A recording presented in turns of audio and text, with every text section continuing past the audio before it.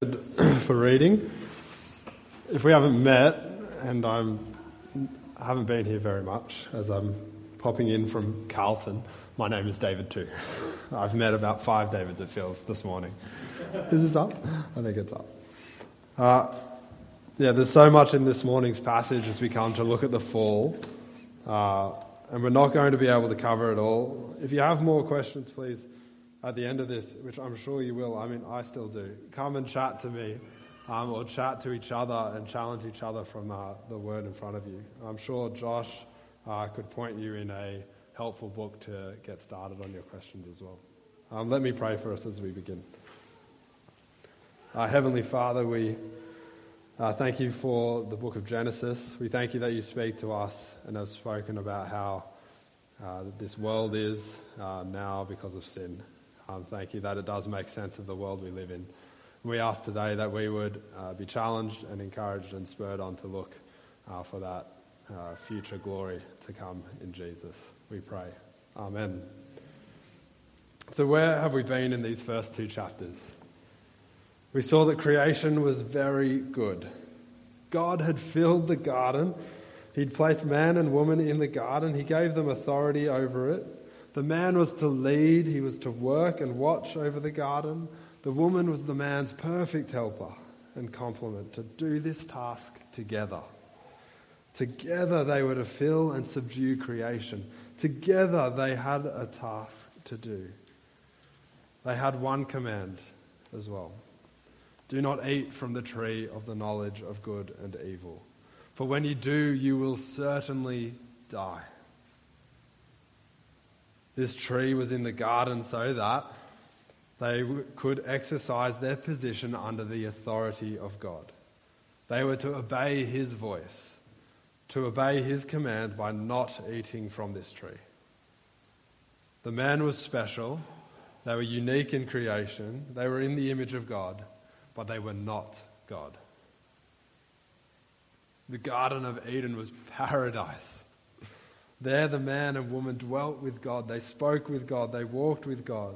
Their relationship to each other was one of love and care and affection and perfect partnership.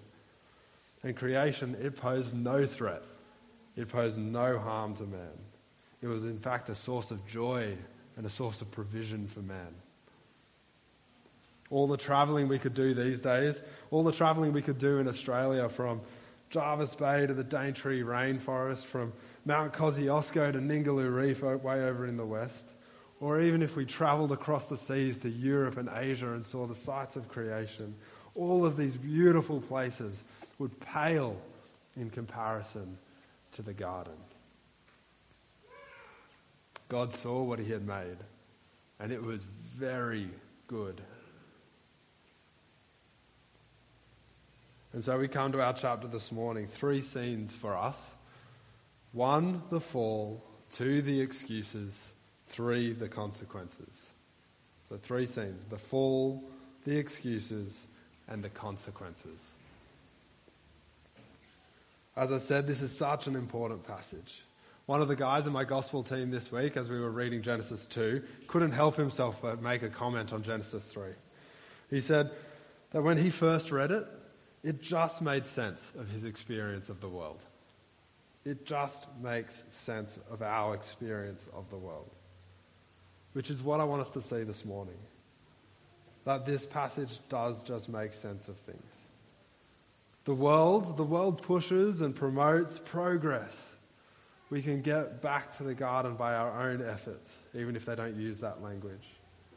And even though we do live in a time of relative prosperity and peace, there are still times in everyone's life where we come face to face with the brokenness of this world, the struggles of this life. The things of this world, they don't satisfy, they don't fulfill us. People let us down.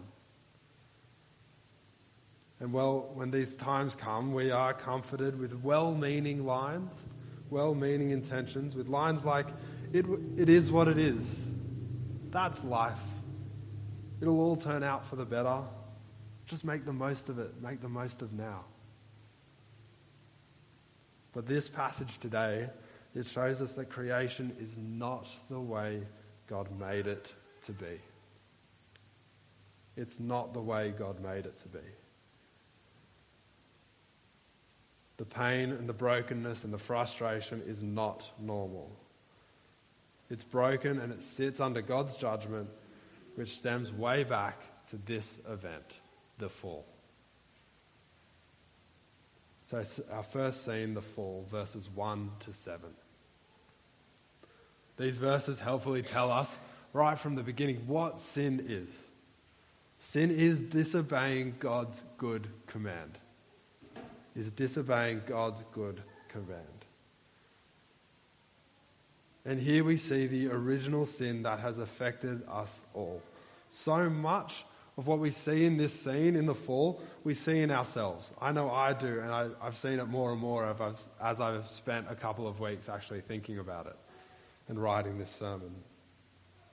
In verse 1, though, we are introduced to the serpent, and he is the most cunning of the creatures. And he is not where he's meant to be. He's a creature of the field, and he's found in the garden. From other parts of Scripture, we come to understand that the serpent here is Satan. But he's not the cartoon picture of Satan. No, he's not red with devil horns and a pitchfork. No, he shows up in the ordinariness and the everydayness of a creature. He's difficult to see. Well, the serpent, he casts a line out, doesn't he? A seemingly innocent line. Full of deception, though, and full of cunning. And the woman, she nibbles, and then she bites. The serpent gets the woman to question the very word of God in verses 1 and 4. Did God really say you can't eat from any tree in the garden? Oh, you won't die. In fact, God knows that when you eat of it, your eyes will be opened and you will be like God, knowing good and evil. He's a jealous God. He just doesn't want you to be like him, even though they are made in the image of him. The woman responds and, well, she misrepresents God's word here. She forgets about the freedom she has to eat from any of the trees except for one. There was a multitude of trees that she could have eaten from, and she forgets about that. She adds to the command that she can't even touch the tree. And she minimizes the certainty of the penalty of death. She misrepresents and she questions God's word. And while the serpent has dropped out of the scene, hasn't he? In fact, he doesn't speak again. He's only given a couple of verses in this whole chapter. But we get insight into the deliberations of the woman. She looks up and she puts herself into the place of God, doesn't she? She looks at the fruit and she deems it to be good, just as God did each day of creation. He saw what he had made and it was good. She sees the fruit and she sees that it is good to look at, good for eating, and good for gaining wisdom. And then the fall, the sin, it happens so fast at the end of verse 6. She looks, she takes, she eats. She gives to her husband and he eats too. The woman is deceived first, yes. However, the man who should be leading and stepping in and protecting and guarding, well, he just listens to the voice of his wife. He obeys the voice of his wife and not God. He turns from God's command and listens to what his wife has to say concerning sin. He needs no persuasion. He asks no questions. And so he just takes and eats too. He's not deceived. He's not blind. But he's just blatantly sinning. And their eyes are opened. They've put themselves now up into the place of God. They try to shortcut wisdom by skipping God. They try to seek knowledge of good and evil by skipping God. But he, the Lord, is the beginning of wisdom. He determines good and evil. He is the creator. He is the one in authority, not man, not woman. They have disobeyed his command. They have sinned here. The original sin. And without being accused by anyone, they see their nakedness and are ashamed. They cover themselves up with leaves. Surely this is a sign of their guilt. With no accusation against them, they know that they've done wrong as they hide from each other and they hide from God. Immediately their relationship that was so beautiful in the garden before is affected. So damaging and so immediate are the consequences for sin. So the first sin, the fall, that has since affected all of humanity. Do we not see ourselves in this event? Because we do the same. As we resist and we walk towards sin, or as sin comes to us, we do many things. We may slowly twist the word of God so it lines up with what we want to do.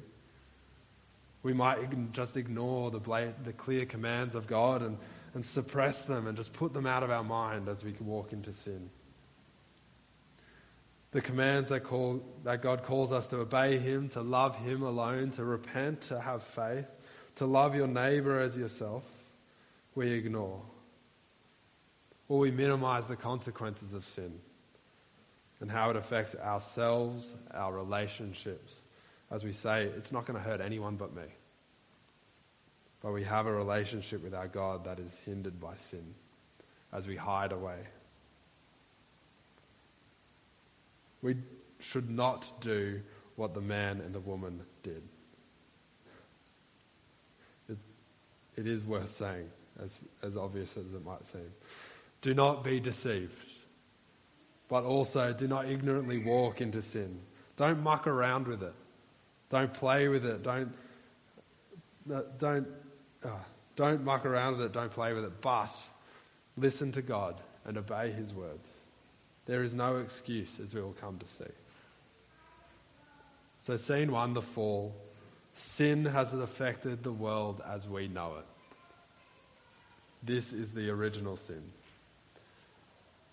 And so scene 2, here come the excuses. Verses 8 to 13, very briefly.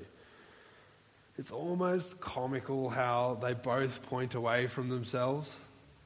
I think we would be in hysterics if it weren't for the event that was being described here. It's comical because it's exactly what we do. It's exactly as well what we expect in others. They blame God, and the man blames the woman blames the snake, they blame their circumstances, just as our world does, just as we do. You see this a lot in kids, I think, more so than others, but even in adults you still see the same.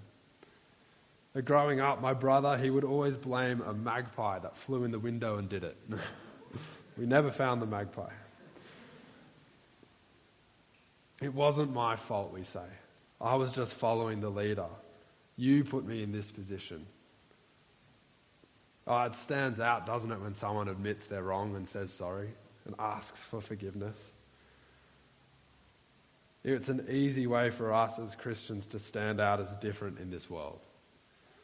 That when you do something wrong at work or around the house, or as you wrong your children maybe, instead of blaming others or ignoring it, maybe you admit the wrong, you say sorry, and you seek forgiveness. How different that would be. Scene 2, the excuses. It doesn't really help them though, does it? Scene 3, the consequences. Verses 14 to 24. In this next scene, Adam and Eve have to face the consequences of what they've done as they face the judgment of God. Creation here is placed under the judgment of God, and what we see is that what we call normal, what we come to expect in life, is actually part of the judgment of God. For everything is not the way it was made to be. The toil and the frustration of work, the difficulty we have in providing food, the fraught nature of our relationships with each other, with men and women, But above all, we see the alienation man has from his all-caring Creator. The Lord begins by talking to the snake or to the serpent. He curses the serpent for having lifted his head above the station he has. He was a creature and he was meant to be under the authority of man and under the authority of God, but he has lifted his head. And so the Lord humbles him to eat the dust all his days, destined to be defeated by Christ. Notice in verse 15. There is a glimmer of grace and hope here. The seed of the woman will strike your head, and you will strike his heel. Now, theologians, they like to use big words, and they call this the proto-evangelion. Forget about it. They like to be smart. But what they could have simply said is, here is the first gospel, the first glimpse of the gospel. A glimmer of grace amongst a dark and upsetting chapter. It's wonderful, isn't it, that there is a glimmer there that we have now seen in the shining glory of the Lord Jesus Christ. In Matthew 4, the Lord Jesus is tempted face to face by Satan, and just as Satan did with the woman, he twisted and misused God's word to the Lord Jesus. But where the woman and Adam failed, Jesus held to and used the word of God rightly. He did not cave to the temptations. He did not fall. But doing what we could not, he obeyed. And so that we may be credited righteousness, that we may be seen as righteous because of his obedience and his death on a cross. Isn't it wonderful that just 3 chapters into the Bible, we have a glimpse of the gospel. And so in the middle of these consequences for sin, there is a hint of Satan's defeat. There is a hint of man's victory in Jesus Christ. God's grace is here. But let's keep going. Now, as I came to look at the consequences on the woman and the man, as I wrote this part, I hesitated, if I'm honest, because these things are so painful. They're so real for all of us in so many different ways. And so I became really aware of what I was saying, of what I was writing. And so as I come to this section, I'm going to miss things. But my aim here is to be sensitive to the pains and the struggles that we all face in different ways because of these consequences. But I also don't want to water them down. I want to capture them appropriately so that the difficulty of life, the pain of sin and its consequences is really seen. Bear in mind as well as we go through this section that they are a description of the consequences of sin. They are a description of the fallen and broken world that we now live in. Let me clarify that the consequences are not what we aim for. They are not an excuse, but what we lament and we fight against as Christians. And also what is meant to drive us to Christ, what is meant to drive us to God in repentance and faith. They are not what we aim for. So for both the man and the woman, the consequences affect their roles from chapter 2 mainly. Remember, they had a task. Together they were to fill and subdue the earth. He was to lead, she was to follow and help. They are equal but different, but now that is going to be difficult. The woman's role as helper and complement to Adam is now tense and is a battle. Regarding children, from conception to birth, there will be pain and there will be anguish. Regarding her place in the order of creation, she will seek to lead and rule over man, and he will rule over her, not in love and kindness and protection and honor, but harshly and brutally. We see this today, I think, as many groups and people advocate to push men to the side and are blamed for the problems of the world, and women are held up. But we also see it as men in positions of power abuse that power and squash women under their thumb. Neither is right. Neither is the way this relationship was made to be. Men should be seeking to lead from the front, protecting, providing, caring for those under their care. Not passively as Adam did, but proactively. The author, he gives more time though as he turns to Adam. To the consequences for Adam, he says, yet again, why he is being judged. Look down with me at verse 17. Surely we know why he's being judged. We just read it, but God says and makes it clear, because you obeyed the voice of your wife, because you listened to your wife's voice and ate from the tree about which I commanded you, do not eat from it. The problem is not that he listened to his wife. The problem is that he obeyed his wife and not God. God says, do not eat. She says, eat. And he does.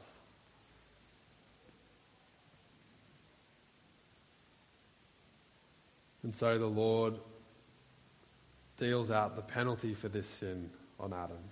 And he pretty well says, I will make your eating difficult until you die. Your role will be hard. His role as worker and provider is frustrated. Creation, that was a source of joy and provision, becomes an enemy of man. Where he could freely pick fruit from the many trees and eat, thorns and thistles will get in the way now. He will eat bread until he dies. Now, I love bread. But long gone are the days of picking fruit and eating. The bread we will eat stands in contrast, I think, though, here to eating fruit. During lockdowns, and don't know if anyone else had a crack at making bread, but it takes forever. It's so hard. You have to, and I didn't even have to mill the flour or harvest the flour. I just got a nice little bag, and I had to knead it, and I had to let it rise and knead it, and let it rise and knead it, and then put it in the oven. Oh, eating fruit would have been so much easier. The penalty of death that God warned about, that said it will certainly happen, is going to happen. It won't be immediately, but they will return to dust, and death will reign for all men. But the final consequence comes as they are driven out of the garden, cut off from God, cut off from the tree of life.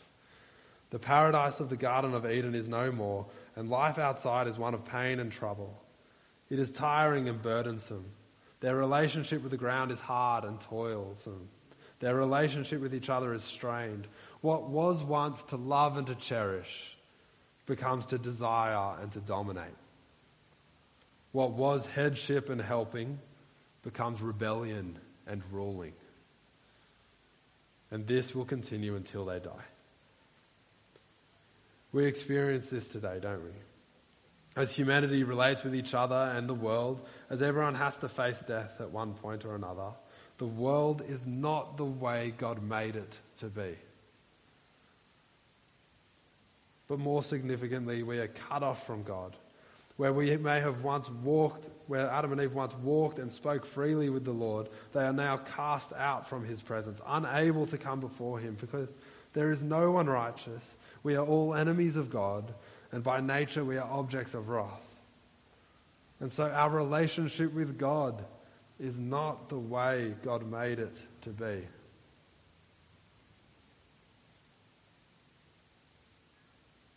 So let's look to Christ now. Life is not the way it was made to be. Don't be numb to that. Don't just accept it. See it and feel it. Lament it and mourn it. It's painful, and it's incredibly painful at times. But in God's patience, he has not wiped us out for our sin, but he is giving people and giving us time to turn to him in repentance and faith.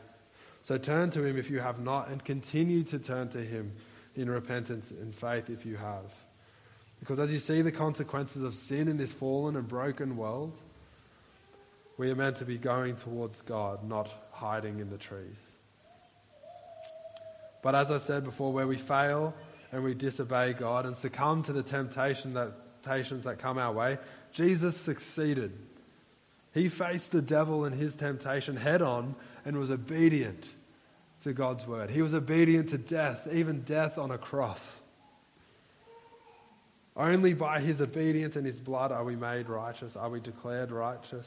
For just as sin entered the world at the fall, and so condemnation and death spread to all men, how much more has the free gift of life in Jesus Christ overflowed to the many? Where sin multiplied, and boy do we see sin multiplied now. Where sin multiplied, grace multiplied even more, so that just as sin reigned in death, so also grace will reign through righteousness, resulting in eternal life through Jesus Christ, our Saviour. As we come to the end of the chapter, we're meant to be thinking, how are we going to get back to the garden? And Josh has already alluded to this at the beginning of the service. How are we going to get back to the garden?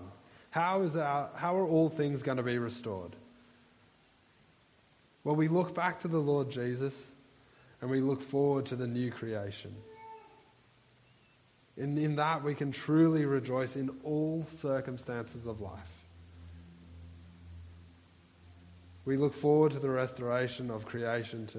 We look forward to the new heavens and the new earth, where the way things are now will be no more. Let me read for us the same verses that Josh read for us at the beginning. Revelation 21, verses 1 to 4, or 1 to 5. Then I saw a new heaven and a new earth, for the first heaven and the first earth had passed away, and the sea no longer existed.